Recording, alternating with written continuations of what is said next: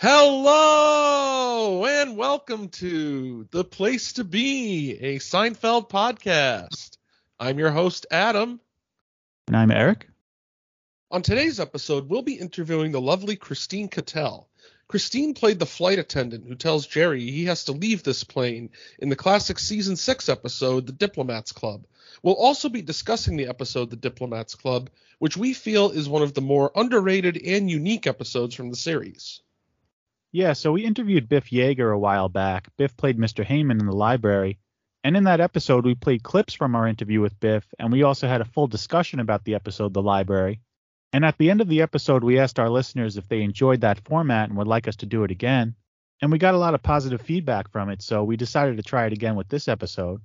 We chose this episode for a few reasons, the first being that this is one of those season 6 episodes that kind of gets buried by some of the more famous episodes that come before and after it, like the Fusilli Jerry and the Face Painter. Also, like you mentioned at the top, this is a very unique episode because for the most part, all 4 characters are completely separated and don't really interact that much. But if you break it all down, there are still some great scenes and great characters who appear, and I think it makes for a very fun episode to watch.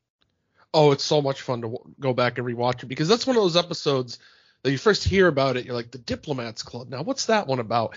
And me personally, I always kind of got it confused with the Friars Club. I think just because it's, the club and club.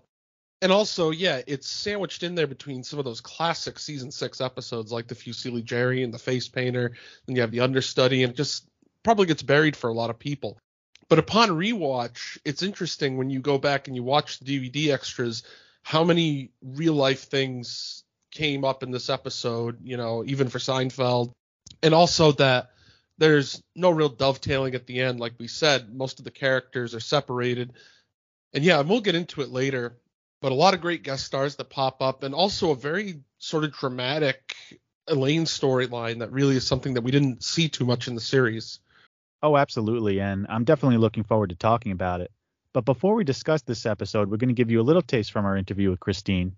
So here are a few questions we asked her. So did you ever watch Seinfeld before you appeared on the show? I did. I mean, it was one of those iconic shows. It was pretty hard to miss. And my parents were devout fans. They thought it was the funniest show ever. I think they watched it every day at 7 o'clock after they'd had their dinner. And because I moved 3,000 miles away, it was a nice chance for them to see me occasionally. But I was certainly very aware of the show and a fan of the show. And it was very much one of the most popular shows of that time, for sure. Oh, yeah, especially when you appeared. And the ratings just skyrocketed after that, I must say. Oh, yeah. Did you ever audition for any other roles on Seinfeld, either before or after your appearance in the Diplomats Club? No, as a matter of fact, which was why I was so excited and surprised when I got it, because I'd only been living in California for a few years. I'd moved out from Canada, and it was one of those shows, one of those auditions that my agent threw at me. Okay, you're going in tomorrow for Seinfeld. And I'm, oh my gosh, I called my mom and dad. I'm going in tomorrow for Seinfeld. I probably won't get it. And it was just an honor just even to audition for it. And first of all, I had to read for the casting director, and then they brought me back and read in the room. But it was a very exciting time and one of the earlier auditions here in California. So it was a good one. Oh, definitely. Yeah, we're going to ask you. So how did you first hear about the role, and what was the audition like for it? I'm sure, like all of them, it was just as nerve-wracking as anything. I heard about it because the casting director had brought me in for a few things, and everything goes through the agents. So my agent obviously submitted me, and then I got the appointment and went in and read for it. And because I thought I wasn't going to get it, that classic, this is just a meeting kind of attitude, and I'll just do the best I can and have fun. I wasn't too nervous. It wasn't like going in thinking, I've got to get this job. You know, the song from Porcelain. Please, God, I need this job. It was, let's see what happens. And it was just something to be able to say, I auditioned for that. So yeah, it was quite the thrill when I got it. And do you know if there was anything specific in the audition that you did that they really liked or anything like that? I think probably because I wasn't pressuring myself to be funny or to get the job. I just had fun with it. And usually those are your best auditions, especially when you're auditioning for comedy. I really kind of just went in and played the scene. You know, this guy's out of control on the plane, and I've got to get him off without upsetting anybody else. So yeah, it was a fun little moment. But I don't remember doing anything that, oh wow, that cinched it. I think maybe they just liked my hair that day. I don't know. Yeah, whatever works. Whatever works. No one ever asks why you got the job. You just take the job. You don't want to give them a second to reflect. Oh, yeah, why did we give her this job? It was a pleasure to talk to Christine, and we'll play more from our interview with her when we get to her scene. But this episode, The Diplomats Club, first appeared on May 4th, 1995. It was written by Tom Gamble and Max Pross. Yeah, and Gamble and Pross also do the commentary on the DVDs, and they really give some interesting insights. They're a writing team that wrote some classic Seinfeld episodes like the Mom and Pop Store with the John Voight car, and brought a lot of elements of their own experiences into their own life. I believe Tom Gamble was actually a member of the real life Admirals Club at the time that they recorded it. And they also brought some more, little bit the wackier elements to the show as well. Oh yeah, they really contributed some great storylines in those later season episodes. But this episode starts off in Jerry's apartment. Jerry gets off the phone with Bridget, his supermodel girlfriend. She's going to be out of town for a month, but he has 6 hours. Jerry tells Elaine that he has a show in Ithaca. It's at 3 o'clock, and then he's flying back to meet Bridget at the Diplomats Club in the airport. Meanwhile, Elaine tells Jerry that she is going into Mr. Pitt's office, and she is telling him that she is quitting. She's marching in. And then I like when George says, I've done the march in. Best feeling in the world. How about the march out? Not as good. That's when you realize all the money you're losing. That kind of reminds me of in the Susie when George says he wants to make a really great entrance, with the ball. And also reminds me of the Millennium when George really wants to leave his mark. He wants to walk away from the Yankees with people going, wow, now that guy got canned. Well, it also reminds me of the Revenge, too. Of course. You are a laughing stock. These people are laughing at you. And then George tells Jerry he needs to borrow his camera because he wants to put a picture of him and Mr. Morgan up in his office.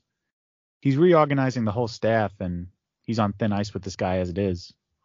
Isn't putting his picture on your desk a little transparent? It better be. That's one thing I love about George is he hatches these schemes, but he's proud of it. He's going to own it, And, it's just in his head, this is how it's going to work out where, Mr. Morgan is going to come in and see this picture and he thinks, oh, yeah, that's it. We're going to be best buds now. Yeah, and it's such a classic George story. Like, some guy he's not getting along with, like, he's going to put his picture on his desk. Like, well, how would you feel if you walked by in the office and you saw your picture, like, of someone who you don't even like or don't talk to? It's like, what? Yeah, like, I know, it's just very confusing, like, of all the things he could try to do. It's just a perfect George story. It really is, yeah. And then in the next scene, Elaine is marching into Mr. Pitt's office, and right as she's about to quit, Mr. Pitt cuts her off and says, Elaine, do you know what I just did? I've just amended my will to include you as a beneficiary. Oh, Mr. Pitt. And of course, once Elaine hears this, her demeanor completely changes. We don't want anything to happen to you, Mr. Pitt. We want you to live a very long time. She gives him the kiss on the head. Oh, it is kind of a sweet moment, the fact that we've seen Mr. Pitt and Elaine have their ups and downs. And even from the beginning, when Elaine is looking for socks, he gets upset with her. and he's having her do all these like menial tasks. And one that makes sense is when she's picking the salt off the pretzels, because if he has high blood pressure, wants to decrease salt intake. But I found it kind of interesting, and I guess it was to drive the story along, just as a throwaway line. But why would Mr. Pitt have that cold medicine in his house if he wasn't supposed to take it? Oh, that's a great point. Unless it was a thing where he had it from before, and then he had a problem with it, and then, Elaine, he forgot, and like Elaine threw it out, and she was like, that's why she had to remind him, Or maybe he just keeps asking the wrong people at the pharmacy. You're right. Yeah, he just finds any schmuck in a white shirt.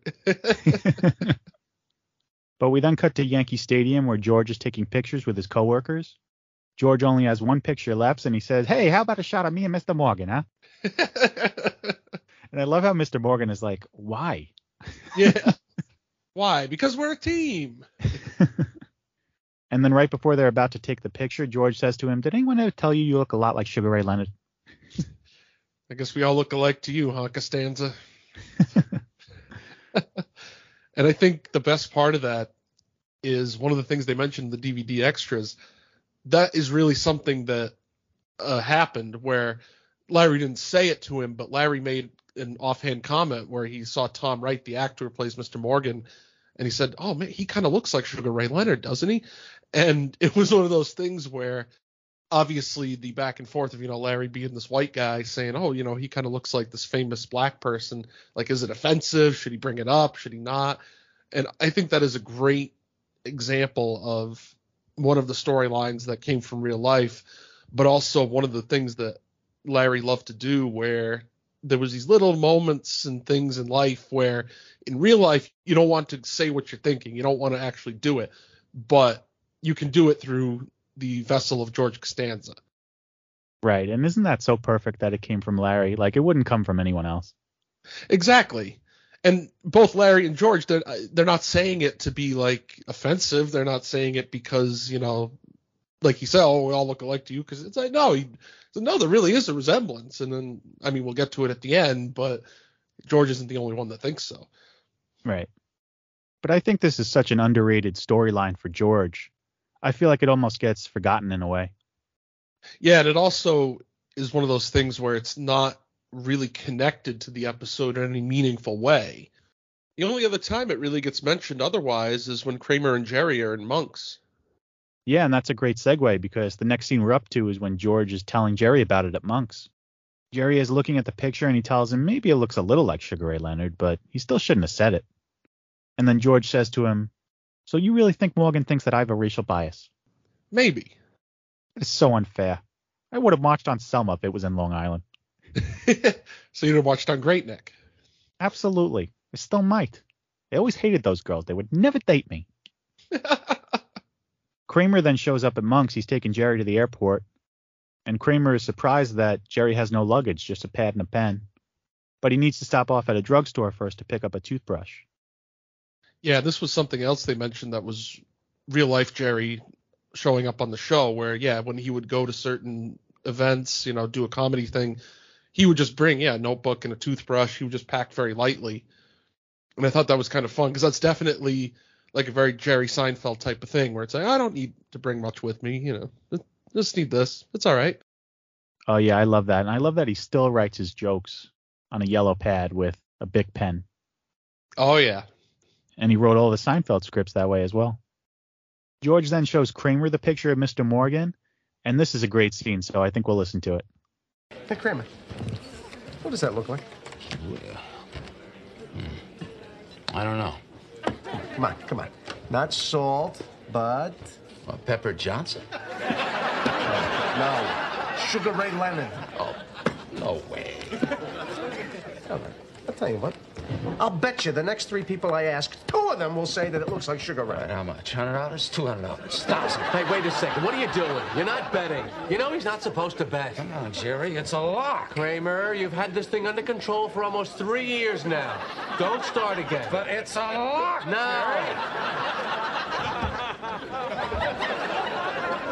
So what are you going to do about Morgan? You know, it'd be great if he could just see me with some of my black friends. Yeah, except you don't really have any black friends. Outside of us, you don't really have any white friends either. And we definitely mentioned this scene when we discussed Jerry's best George insults. Oh, yeah. It's a great one. And when Kramer is like, how much? $100? $200? $1,000? That reminds me a little bit of the contest when George says to Elaine, you got to give us odds, at least 2-1. You got to put up $200. And Kramer's like, no, 1,000. Yeah. Well, Jerry's response when he says to Kramer about, I don't want you betting, that reminds me of the pony remark where, Jerry and Kramer are making the bet and Helen goes, I don't want you betting. Morty, don't let them bet. And I think this is the first episode we learn that Kramer has a problem with gambling. Yeah, that's right. Yeah, I mean, we see him gambling in the subway, but we don't know he necessarily has a problem. He heard something on the subway and decided to go betting, but... Yeah, I mean, I guess you could kind of infer it because he's supposed to go downtown and pay off all his tickets. Instead of doing that, he decides to put the money on the horse. But, yeah, it was actually Jerry's idea to give Kramer a gambling problem to kind of give it a little more texture. Because originally I think it was just going to be Kramer sort of hanging out at the Diplomats Club, with all these high-powered people, just pretending he fits in. But leave it to Jerry to give it that little extra punch-up. Yeah, that was a great suggestion because I really love Kramer's story in this episode, and the episode just wouldn't be the same if Kramer was just hanging out at the Diplomats Club, not really doing too much. Yeah, it would be a much weaker storyline. And then the next scene is one of my favorites from this episode, when George shows up at Joe Temple's apartment. Oh, man. Yeah, another great guest star comeback. Joe Temple's really up there. He might be in my top 10 of, guest stars, and just the whole scene. George, he just shows up at his house. Hello, Joe. It's me, George Costanza. Who? You remember I was here a while back? We watched Breakfast at Tiffany's together. What do you want? Well, I've rented another movie, Joe, and there's some popcorn. I thought we could do it again. Go away. And then I love when Remy shows up in the lobby and she's like, Daddy, that man's here again. Oh, Remy, I want you upstairs instantly. And it's like, poor George. I mean, yeah, granted, yes, he shouldn't be doing that, but at the same time, it's not like he's a dangerous person, No, but that's so weird. Can you imagine if it's very weird. Yeah, no, it's not. Again, I'm not excusing what he did, but at the same time, it's kind of just what a great scene. Yeah. So in the next scene, Jerry and Kramer are at the pharmacy. Kramer knocks over a display case and Jerry tells him he'll take care of it. Just pull the car around and he'll meet him outside. And then we get one of those classic sitcom misunderstandings when Mr. Pitt walks in and sees Jerry all dressed up, putting everything back on the display case. He just assumes Jerry works there. Well, not only does he assume Jerry works there, he assumes he's a pharmacist too. Which to me is kind of odd, but, he didn't even check for a name tag or anything. He just finds some guy. And I love that Jerry has the pen in his ear. I think that's a great touch. Oh, absolutely, yeah. Excuse me, I take heart medication. What would you recommend for a runny nose? Take an antihistamine. They're over there. It is all right to take them. Oh, yeah, they're great. What about appetite suppressants? Oh, I just saw them. Oh, yeah, here you go.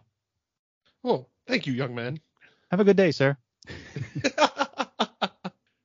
It does seem a little odd to me, though, that Jerry would just be so helpful and pretend, this guy would ask him a question. He would just, instead of being like, maybe you better ask the guy behind the counter, he would just assume, oh, no, they're great. I take them all the time.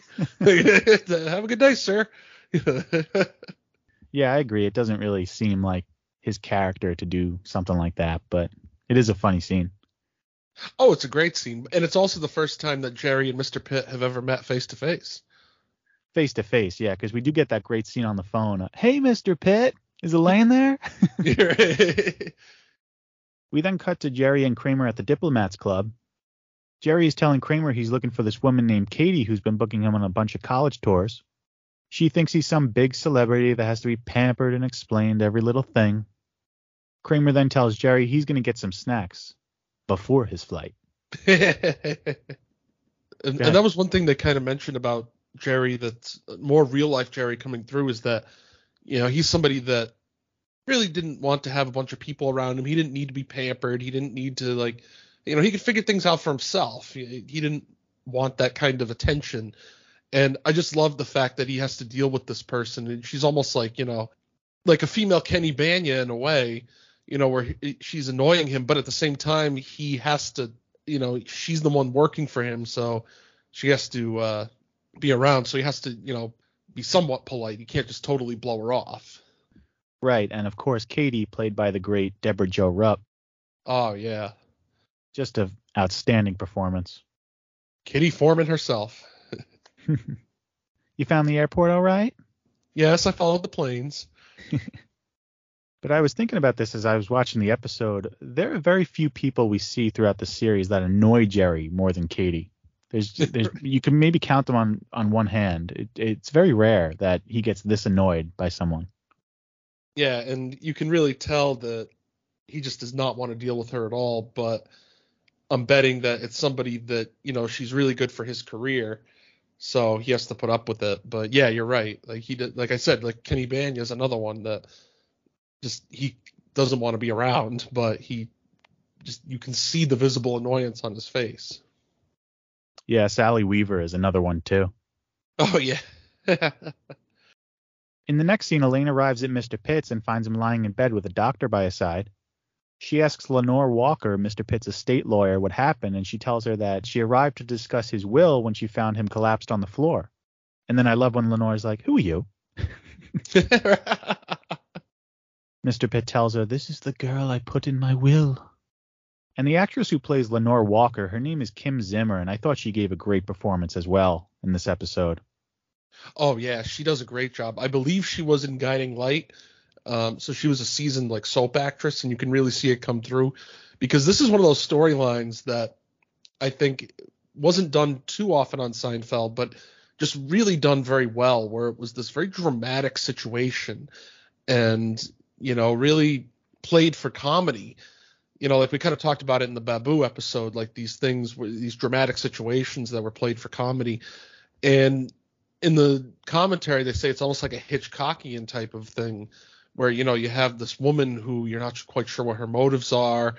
And you have this woman, Lenore Walker, who's really, is looking out for his best interests. And it's this dramatic irony where, we know Elaine wouldn't do anything to Mr. Pitt to harm him. She's being genuine. But at the same time, there's just these little misunderstandings, little tidbits that happen that really make you question it.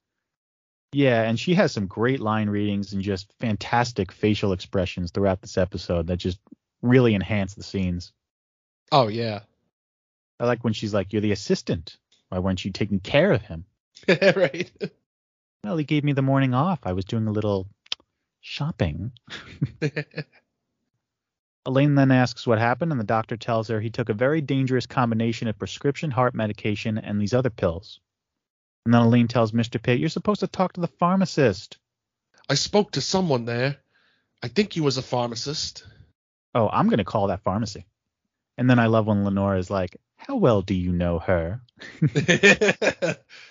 Oh, you see the gears turning in Mr. Pitt's head, like, oh, how well do I know her, Yeah. There's also kind of this dark subtext to that as well, where Lenore probably has seen her fair share of instances where, it was this rich old man or rich old woman who didn't have any family and had some sort of caretaker, and, they like the person tried to kill them after they got in the will, or, before they could be written out of the will. So, who knows? She's probably seen some stuff, and I think that her reaction is just really well done. Oh, yeah, me too. I also like the next scene when Jerry is on the plane with Katie and she's warning him that they're going to tell them what to do in the event of a crash. Yes, I know. I've flown before. Oh, good. I just didn't want you to freak out. I also like when she asks him, "Do you have to use the bathroom?" No, I don't. And then a few seconds go by, and then she's like, "Because even if you don't have to go, you better go now, because you won't have another chance again until well after takeoff." I love how he just gets up as soon as she starts a little spiel just to get away. Yeah, he's already like halfway up the aisle before she's even done with her sentence. Oh, that's so great. But from what we know of Jerry's stand-up, though, in real life, he does love those little airplane bathrooms. So it's like having your own apartment there on the plane. And then back at the Diplomats Club, Kramer is enjoying his snack when he starts up a conversation with Earl Hafler. Oh, yes, the first appearance of Earl Hafler.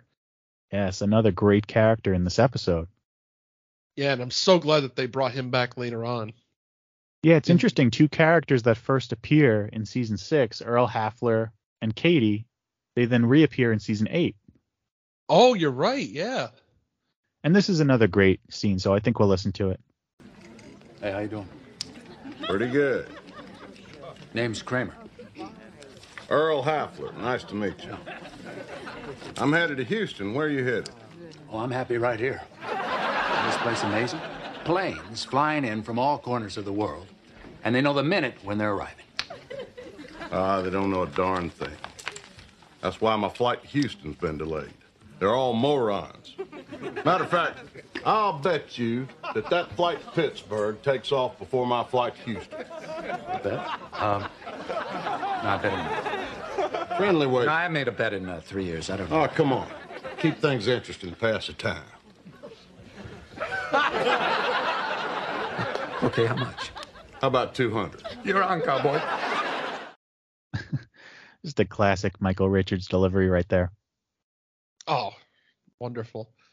Yeah, and I love the dynamic of, this wiry, thin Kramer and, this big guy and larger than life Earl Hafler all dressed up in his, Houston garb. Then you got Kramer, this, hipster doofus New Yorker. And they find a way to bond, over the gambling addiction. We then cut to George on the street trying to start up a conversation with an African-American gentleman. Oh, man. And I don't know what it is about this actor, but I just love him in this scene. I mean, he doesn't say much, but when George is like, nice day today, he almost looks worried when George says this. He's like, what? Well, that's the thing is in New York, that's not really something you do. Yeah, that's what I was going to say. This is a very New York scene, which I love. Yeah, anybody that approaches you like that, you're like, well, what is this guy about? Exactly. And one thing too, and obviously we'll talk about it a little later because there's another scene where George tries to approach somebody, but do you notice he's almost trying to approach people that look like him? They're like, short, stocky, balding. Yeah. I noticed you threw stocky in there. Yeah, whatever. But when George says nice day, that also reminds me of the finale when strangers keep coming up to him and saying nice day. Oh, yeah. Again with this? Back at the Diplomats Club, Kramer and Earl are about to find out which flight is arriving at Gate 12. This could be Mexico City. Come on, Seattle. Come on, Mexico City. Flight number 42 from Mexico City. And the other people in the room seem to be really into it. Like, do you think they're betting as well, or they're just kind of getting caught up in the moment with them? Ooh, that's interesting. Because I think I see a woman in the background holding money, so I'm not quite sure. Yeah, they could have gotten other people in on the action and said, hey, it's something to pass the time. So nothing else to do there except, eat snacks and drink coffee. So why not? And obviously people that are going to be hanging out there are going to have some extra money floating around. So more than some monies, many, many monies. And then I love in the next scene when Elaine is getting the pillow from Mr. Pitt. And when Lenore walks in, it looks like Elaine is trying to smother him to death. Oh, I love that scene so much because Elaine is just so innocent because, she kind of looks up. She goes, oh, hi. The look on Lenore's face. Her look that's what I was talking about before, her facial expressions. Just amazing. It's almost as much of a horrified look as Mrs. Enright when she catches George. Yes. And this next scene is great, too. This is when Jerry is backstage with Katie before he's about to do his set in Ithaca. And Katie has a little bit of advice for him, so let's listen. It's a pretty full house. The lighting guy's name is Lou. He's got a birthday next week. By the way, Jerry, I don't want you to freak out, but the pilot is going to be in the audience. Who? Remember the plane we took here? The pilot is going to be sitting out there watching the show. I don't care. Why are you telling me this? I just didn't want you to freak out when you saw him. Why would I freak out? Pilot. All right, ladies and gentlemen, a big hand for Mr. Jerry Seinfeld. Hey. All right, good afternoon, Ithaca. Welcome. Good to see you here. Boy, I tell you, I noticed there's a lot of those orange cones you have out on the thruway on the way up here.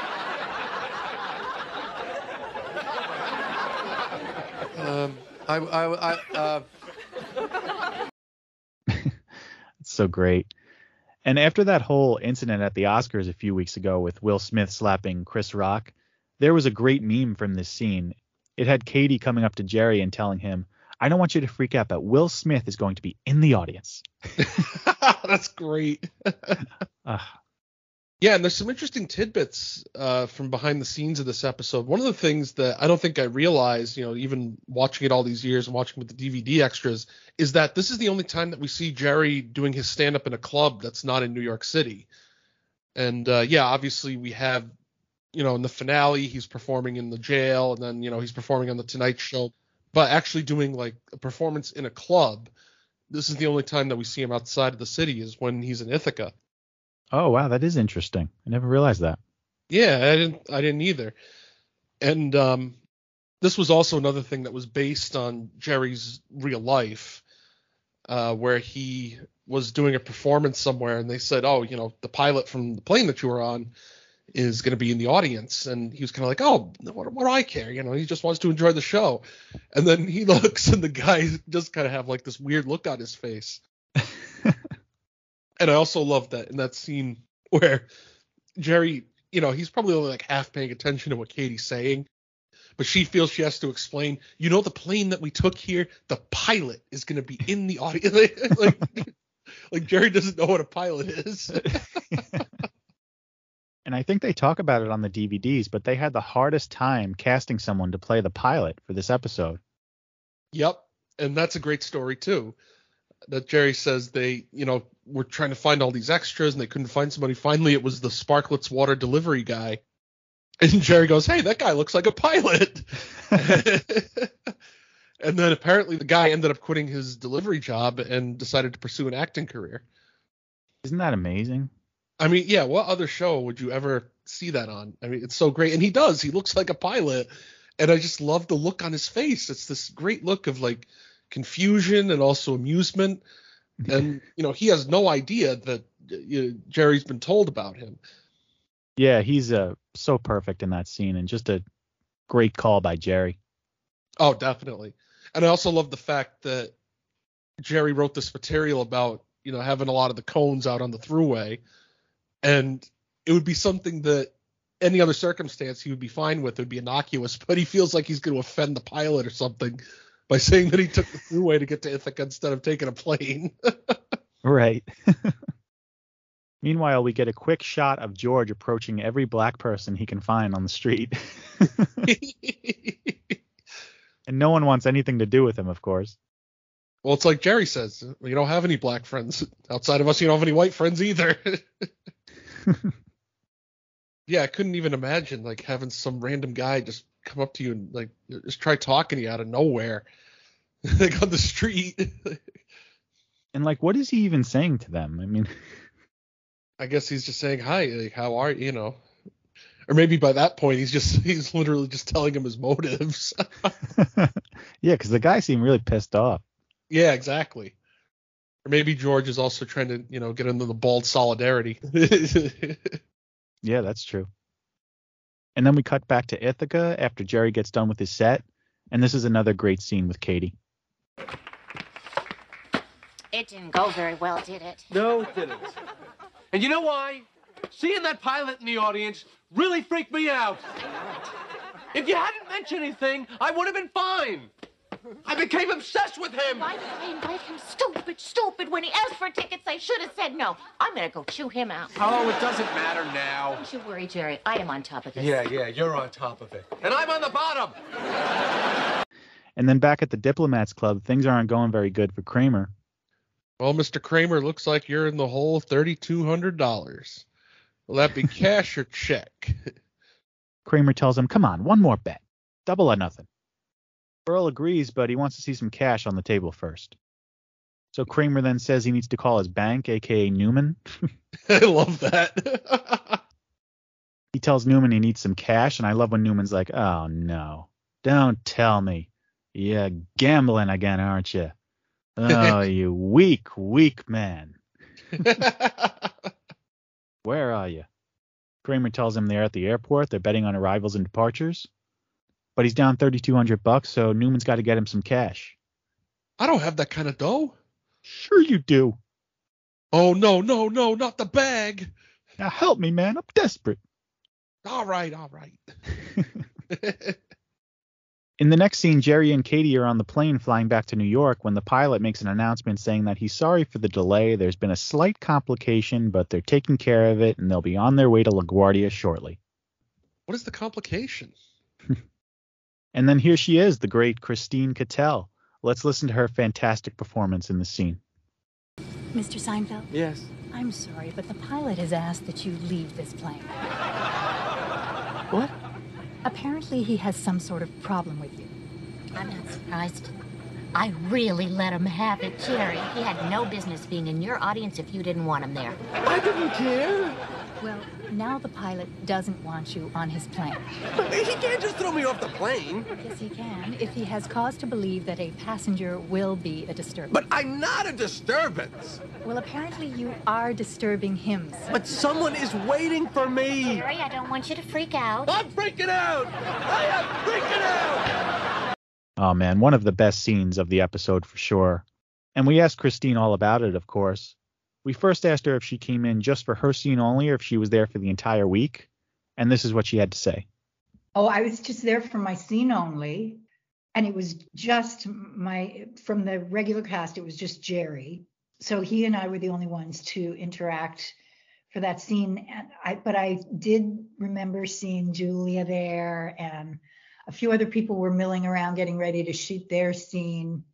And I just was so impressed at what a well-oiled machine it was. I mean, it went like clockwork, and everybody knew exactly what they were supposed to be doing and where they were supposed to be. And they were a very tight-knit ship too. But it was a lovely atmosphere, and was over before I even realized what had hit me. We did a few takes and shook hands, and that was about it. And what was it like to work with Jerry, both on camera and off? He was very friendly. Obviously, the man had a lot on his mind.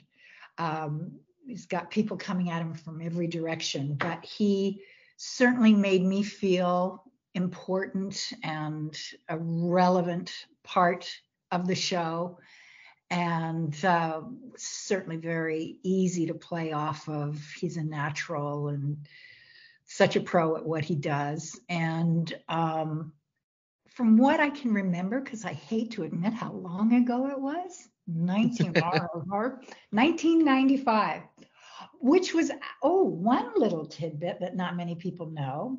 In fact, you guys are the first, I think, that I've said this publicly. I was actually newly pregnant with my daughter when I did this scene. Yeah. So it's amazing I could remember my lines. Because when those hormones kick in. Right. That was kind of she was born in 96 and I did this in 95.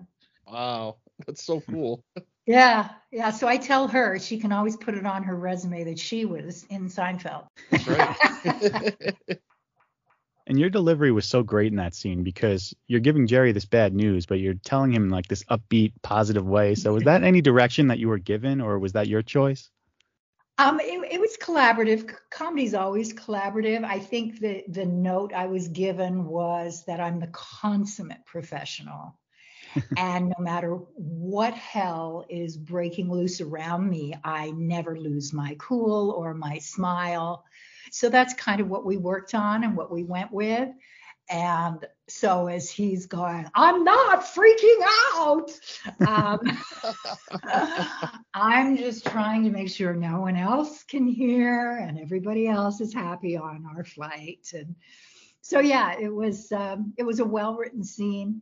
And they basically gave me the direction in the audition. And when it came time to doing the scene, they basically said, okay, you know what to do it.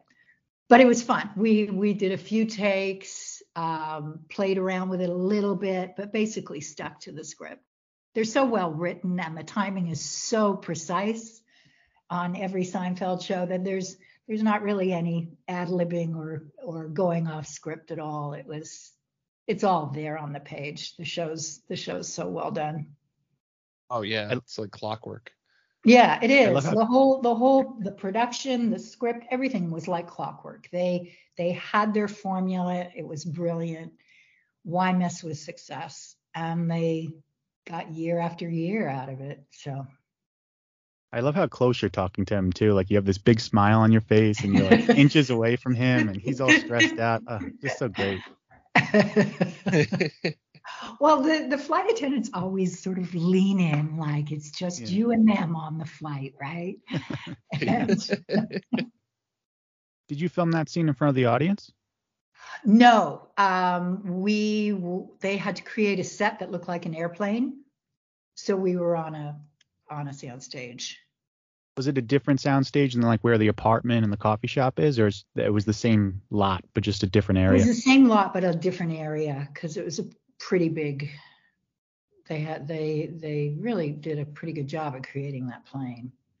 Were you able to visit the main set at all and see the apartment and the coffee shop or anything like that? Yeah, I did. I just walked through it, and it was kind of like the world of Seinfeld. There, it was. Oh, and there's that. Oh, and there's that. Yep.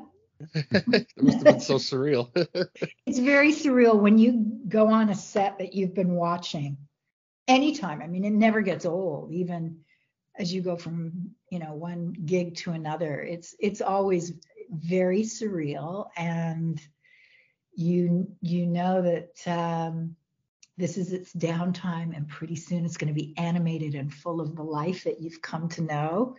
So it's really cool seeing the bones of a show. Right. Did you or Jerry break at all when you were filming that scene? I think there were a couple times where he got a little more hysterical than others, but we just tried the scene a few different times at different levels of hysteria, and Right. that was the one they went with. It's pretty hard to find a scene where Jerry's not smirking. That's a great point. He always has that little grin, the side of his mouth that makes you realize he's having a lot of fun. Yeah. And I think that's why. I think that's one of the reasons he's so popular and people relate to him, because he really looks like he's enjoying himself, even when he's having a panic attack or whatever. At least I always kind of notice that little twinkle in the eye and the grin. And I think he's loving this. He's loving every minute of what he does. And there's nothing more enjoyable than watching somebody love what they do, right? Yeah, that's true. Do you have any memories of working with Larry David that week?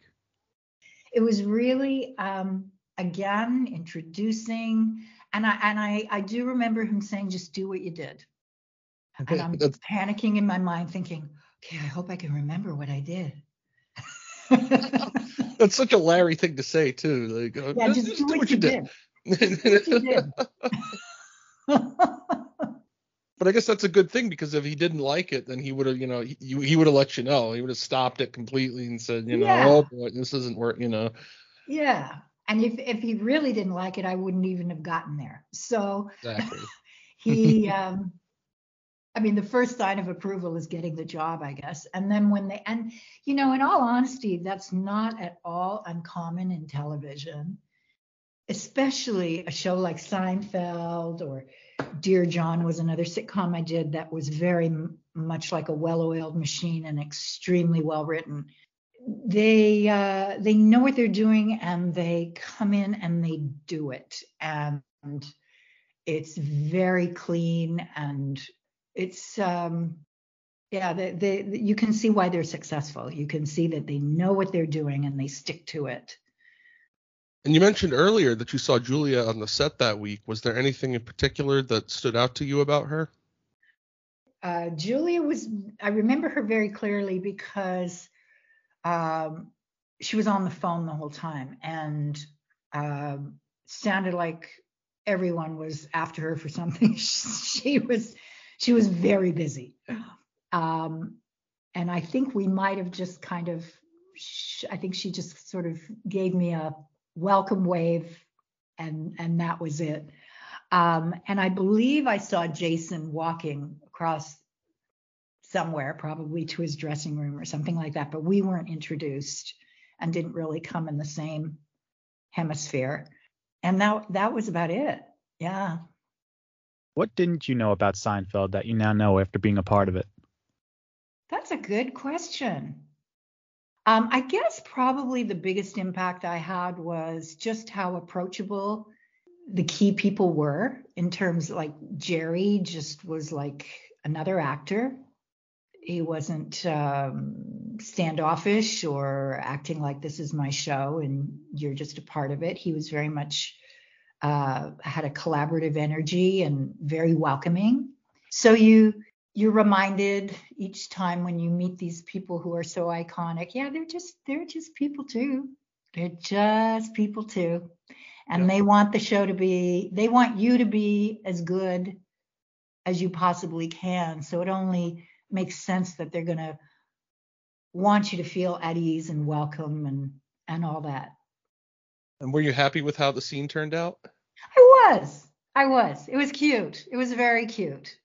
And I still get residuals. I think I could probably buy a Starbucks coffee with what I get for residuals now. It's just down to a very, very humble amount. But yeah, I still get residuals for it. Yeah. I love whenever we talk to an actor and they tell us about their residuals. Oh, yeah, it really gives a human quality to the interview. Yeah. And we'll have more from our interview with Christine at the end of the episode. But in the next scene, Jerry is trying to book another flight back to New York. Katie found one for the next morning, but Jerry tells her he has to get back home tonight. Bridget's waiting for him at the Diplomats Club. So he tells her to rent a car instead. Mid-size, luxury, or sports model? What's your preference? I don't have a preference, okay? Just make a decision yourself. All right? Stop bothering me with every minor detail. Please? Okay. You're the big celebrity. Jerry calls George to ask him if he can go to the Diplomats Club, but before he can even get a word out, George has a question for him. Hey, Jerry, what was the name of that exterminator that you used when you fumigated your apartment for fleas? Carl, I think. Carl, yeah. He was a nice guy. Yeah, he was nice. What company did he work for again? Defend. Yeah, we spoke for a little bit. You need an exterminator? No, not really. No, don't tell me. Because he's black? Gotta go. George. That's such a Seinfeldian thing, too, where one of the characters has a problem and they go to them or they call them up and they just get completely ignored, just for their own selfish gain. Like, it's wonderful. Oh, it's the best. So then Jerry tries calling Elaine at Mr. Pitt's, and I love when Lenore tells Elaine she has a call from Jerry and Elaine's reading Fatal Vision. Oh, it's a great choice. Jerry tells Elaine that he needs her to go down to the Diplomats Club to meet Bridget for him, because he's going to be late. He doesn't want Bridget to think he stood her up. He'll never get another date with her. She'll freak out. Okay. You sound a little freaked out yourself. I am a little freaked out. Calm down. I'll take care of it. All right, you have to leave now. I said I'd take care of it. Another great reaction from Lenore, too. Oh, yeah, I know. And once again, like, very dramatic stuff going on here. Like, obviously, in real life, it's not anything that's earth-shattering. It's, Jerry trying to keep a girl, but, the mind boggles of, like, what Lenore thinks she's talking about. And I love just freaked out Jerry. That's something that we don't see too often because, usually Jerry's the calm one. He's the guy. Even Steven, things work out for him. And in this, he's just really, you can see that Jerry's really got some acting chops, in this season 6 by the time it gets to this point. Yeah, and I also like how Jerry is looking worse and worse as the episode is moving along. Yeah, he looks more and more disheveled. And back at the Diplomats Club, this is another great scene. Newman arrives with the bag Kramer requested, and let's listen to it. Kramer. Hey. Okay, here it is. Good. Here's my collateral. So it's a mailbag. So what? So what? Do you know whose mailbag that is? David Berkowitz. Son of Sam. The worst mass murderer the post office ever produced. Where'd you get this? I took over his route. And boy, were there a lot of dogs on that route. Any of them talking to you? Yeah, just to tell me to keep off the snacks.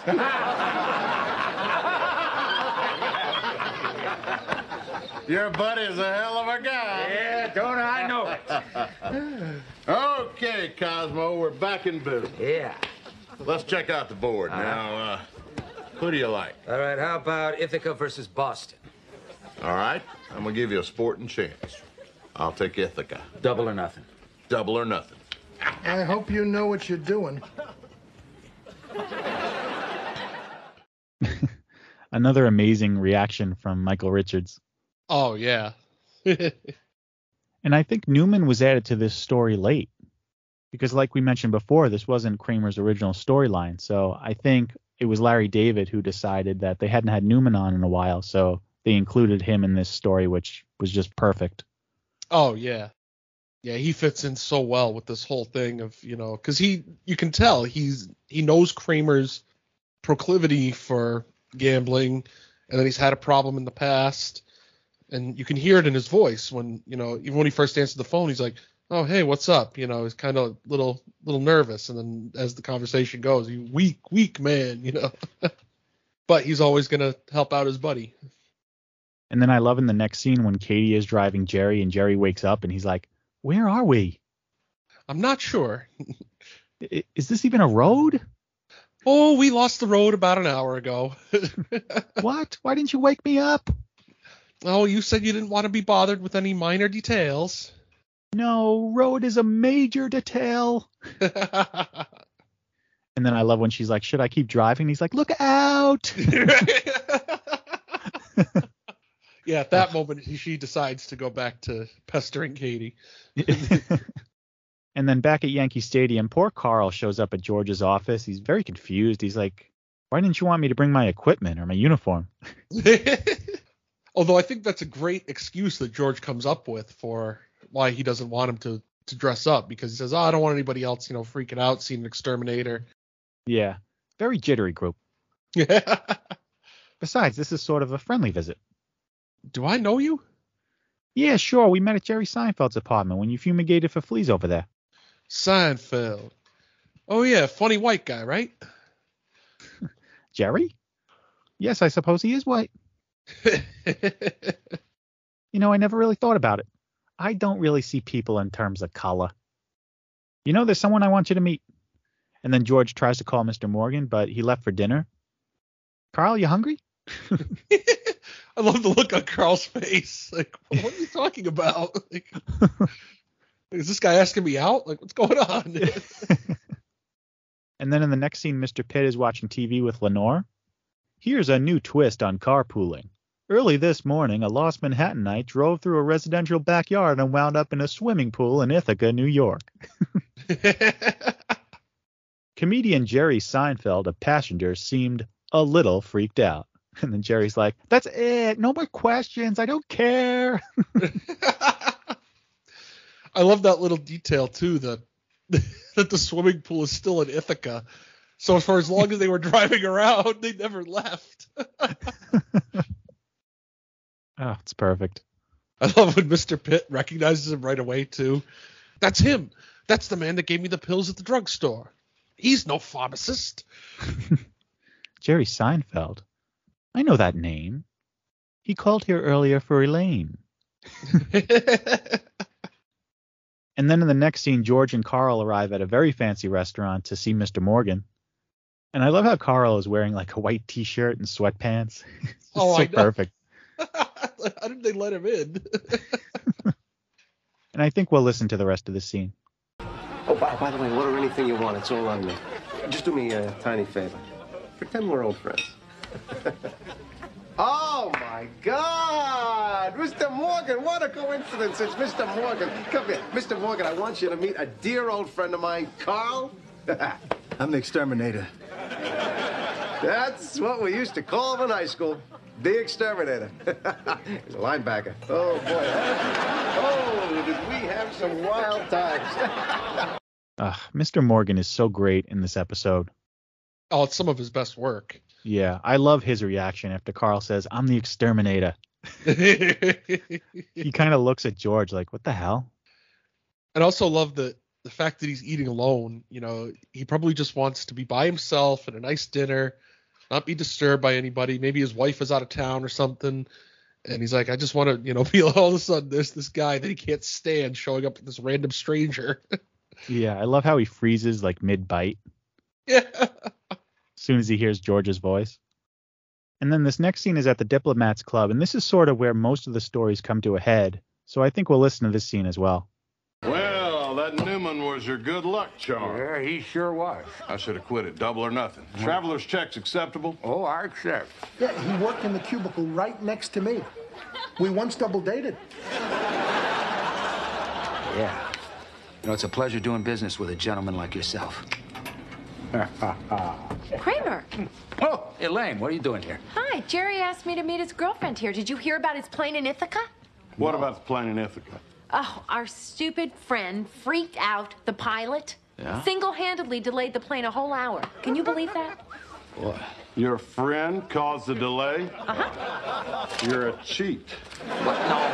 What? Nobody hustles Earl Happy. Oh, come on. See you around, Cosmo.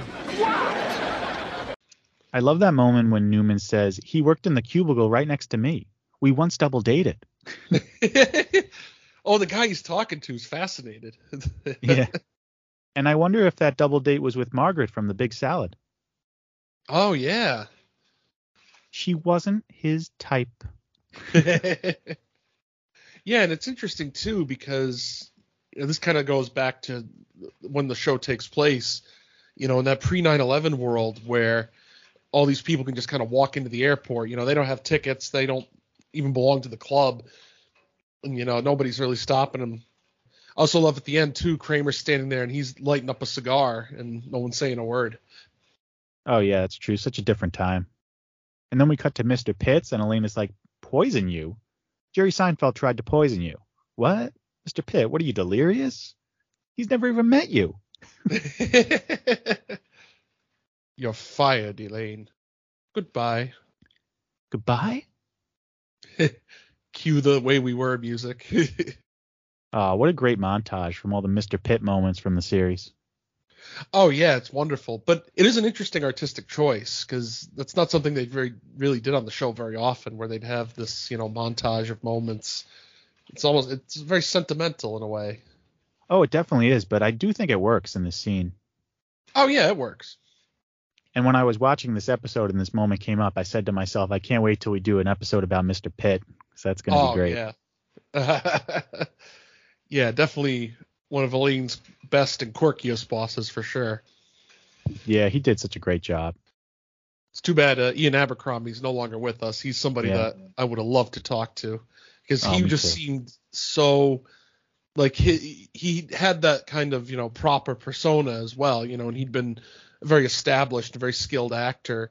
And then people started recognizing him for Seinfeld. And I think that was just such a different world for him. But he also loved it. Oh, yeah, I definitely agree with that.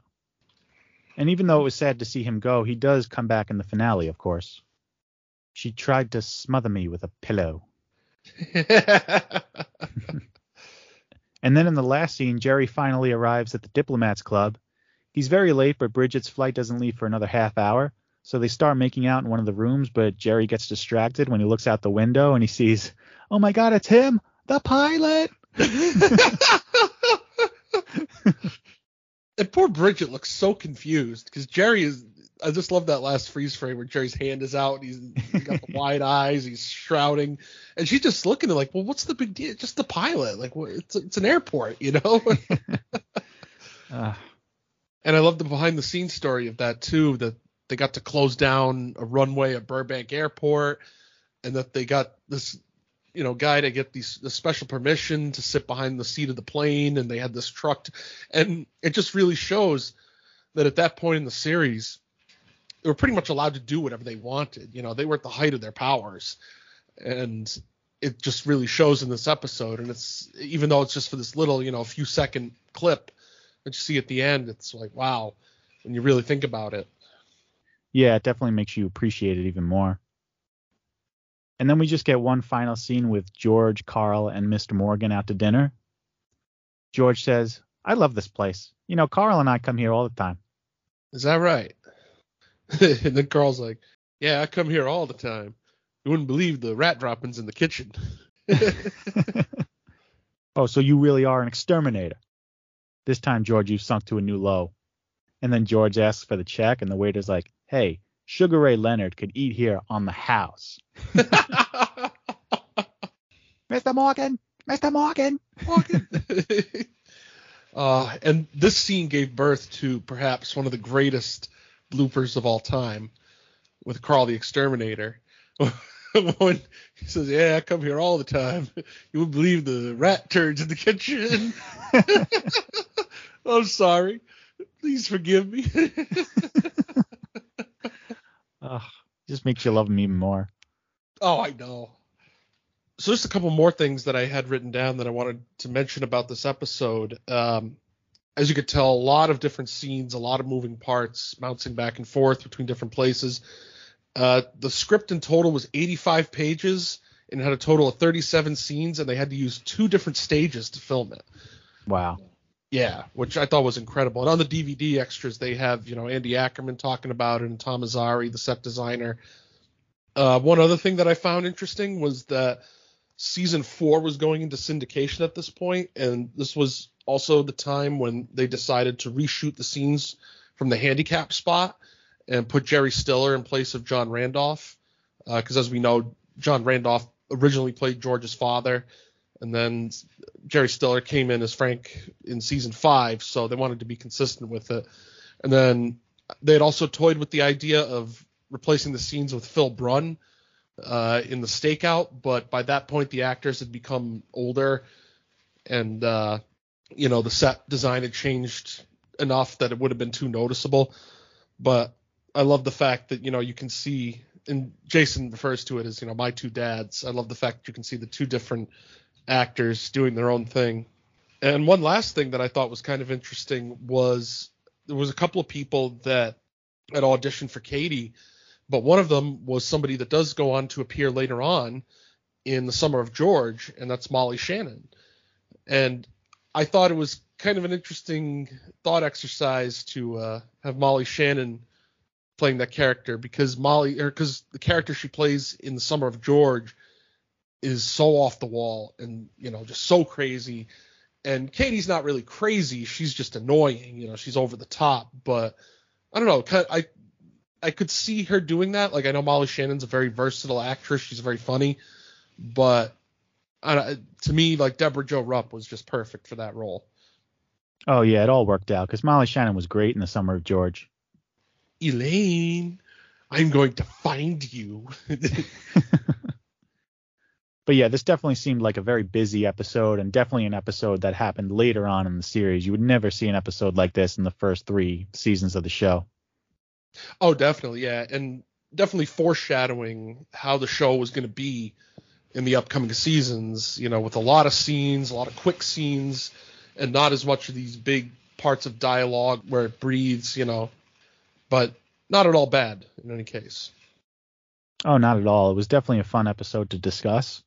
But before we go, we're going to play the final part of our interview with Christine. So here it is, and as always, thank you so much for listening. And so before we let you go, we're just going to move on to our final segment. It's called This, That, and the Other. Basically, we just ask you a question, and the first thing that comes to mind, you let us know. So first question, what role or performance are you proudest of? I can tell you that my favorite kind of job is comedy. My favorite genre to work on is comedy. I started in Toronto on the SCTV show. I don't know. Do you know that, with John Candy and that whole group, Catherine O'Hara? Yes. Yeah. Oh, yeah, yeah. That was one of my first jobs right out of college, SCTV. And that's when I thought, oh my gosh, is there a better job than working in comedy and laughing all day long and being around happy people? So that I've really loved, and I enjoyed doing Dear John with Judd Hirsch, and I really loved doing Real Bros of Simi Valley. Oh, that was good. That was so. And we're supposedly getting a 4th season, by the way. Nice. So that's great. Yeah, it's just that Jimmy Tatro's been so busy. He's doing that series Home Economics, and but he really wants to do a 4th season. So hopefully I'll get to be that dysfunctional mother again. But yeah, I can't say one job. I really can't, because they all had pluses for different reasons. But I can tell you that comedy's my favorite. Who is your favorite actor? Right now, I am loving 2 British actresses who just seem to put out such quality work. And I also love their spirit. And I love Helen Mirren, because I just adore that she can do anything and is fearless and unapologetic and is so comfortable in her own skin. And she doesn't care whether you think she's fabulous or not, because she knows she is. I just love that empowerment in a person. I just love her. And of course I love her work. And another actress who is starting to really pick up some speed here is Olivia Colman. She's extremely well established in the UK, but she's been doing quite a few things here. Oh gosh, what was the series she was in? Comedy just recently. Is it Fleabag? Fleabag, thank you. Yeah. I knew it started with F. She played that mother-in-law from hell, that sugar-coated mother-in-law from hell, and I thought she was brilliant, absolutely brilliant. But those are the kind of performances and women and actors that I really admire. They're fearless, they're gutsy, they try new things all the time, and gosh, any actor who has that kind of a career is really blessed and talented. What is your favorite film? I have to go with something that I saw recently it's one of the, not very often do I watch a movie more than once, unless I really, really love it. And The Father, with, again, Olivia Colman and Anthony Hopkins. I thought that was an amazing film for so many different reasons. Everything about it, the direction, the acting, the artistry of it. It was a beautiful movie. That popped into my head because it's quite recent, but haven't seen anything in the last year or two that wowed me. What about favorite band or musician? I tend to listen to female vocalists a lot. I love everyone from Sarah Bareilles to Christina Aguilera, Demi Lovato, Kelly Clarkson. Yeah, I don't really have a favorite band since the Partridge Family. That's a throwback. There's a throwback for you. Well, see, being Canadian, I thought you'd have to answer Rush. I thought that was like a law if you were Canadian. Rush, that's going way back. That's even before my time. Yeah. Or I love Rush. Dion. Are you kidding? Celine Dion. Oh, Celine Dion. Yes. Oui. Yeah, and you know, I don't know if you know this, but there's a Canadian content ruling in Canada where they have to play a certain amount of Canadian content on the radio. So yeah, we would get inundated with Justin Bieber, Celine Dion, over and over and over and over again. A lot of great artists, musical artists, come out of Canada, but you get it shoved down your throat, unfortunately.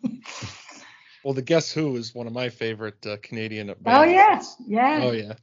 Yeah, they were good. What TV show are you currently binge watching? I just finished binging Scenes from a Marriage, which is not a comedy, but it's pretty brilliant. Great acting.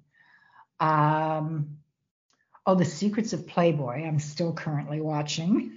Because we all need a little smut in our lives. That's really interesting, though. Yeah, the whole history behind Playboy. I knew a few girls who went off to become playmates, so I find it kind of interesting to hear the background of what was going on. So that's kind of interesting. What else have I been watching lately? Oh, I was so hooked to Succession. Oh, that's my a great God. show. Oh, yeah. I was one of the late ones to the party on that. I thought it was just about a bunch of guys doing business deals, and it would just be, dick contest basically. And it wasn't. I thought it was so brilliantly written and acted. Can't wait for the next season. Can't wait for the next season of The Crown. Call My Agent. Do you know that show? No, I haven't seen that one. I haven't heard that one. It is so good. It's a French show with subtitles, so a lot of people are turned off because it's subtitles. But it's like an Entourage. It all takes place in an agency, a talent agency, and it is so good. And it's had about 3 seasons. But yeah, it's called Call My Agent. You should check it out. Nice. Most starstruck you've ever been on the set of a film or TV show? Well, because of my comedy love, it was another pinch me moment to work with Judd Hirsch on Dear John. It was really cool to work with John Candy. Oh, I bet. I was his gerbil, his pet gerbil. He was like, his character was Johnny LaRue. He was like kind of a sleazy Hugh Hefner. Maybe that's redundant. I don't know. he was a Hugh Hefner-esque character, and instead of a Playboy bunny, he had a Playboy gerbil, and I was the gerbil, and we had a lot of fun together. Now, talk about going off script. Yeah, you never knew what was going to happen on that show. That's awesome. Yeah. John Candy's just a legend. He totally is. And again, just one of those people, he could be your next door neighbor the way he talks to you. He was so humble and so normal, and let's just all have a good time was kind of his attitude, Yeah. The whole set on SCTV was like that. It was an absolute pleasure to work on. And final thing, favorite moment of your career? It hasn't happened yet. There you go. That's a good answer. I'll let you know. I'll call you. All right. We'll be waiting.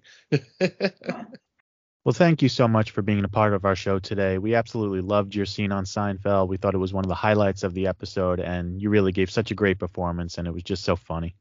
Oh, thank you so much. It was really just a joy to do. It really was. And he made it easy, he just, and the writers and everything, it's hard to mess it up. It's so well put together.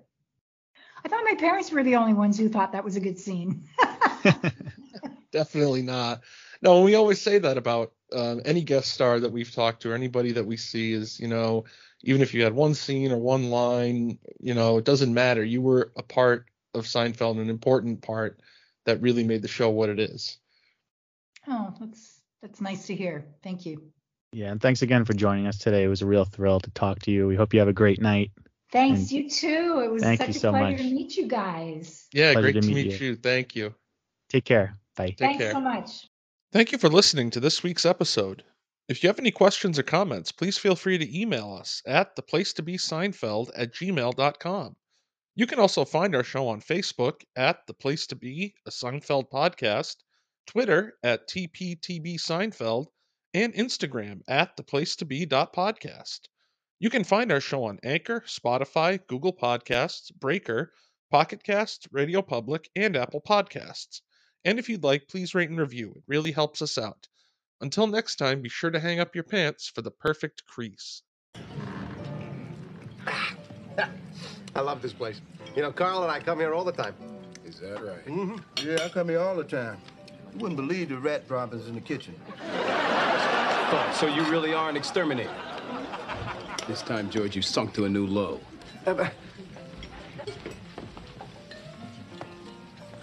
Check, please. Hey, Sugar Ray Leonard can eat here on the house. Get out! Get out!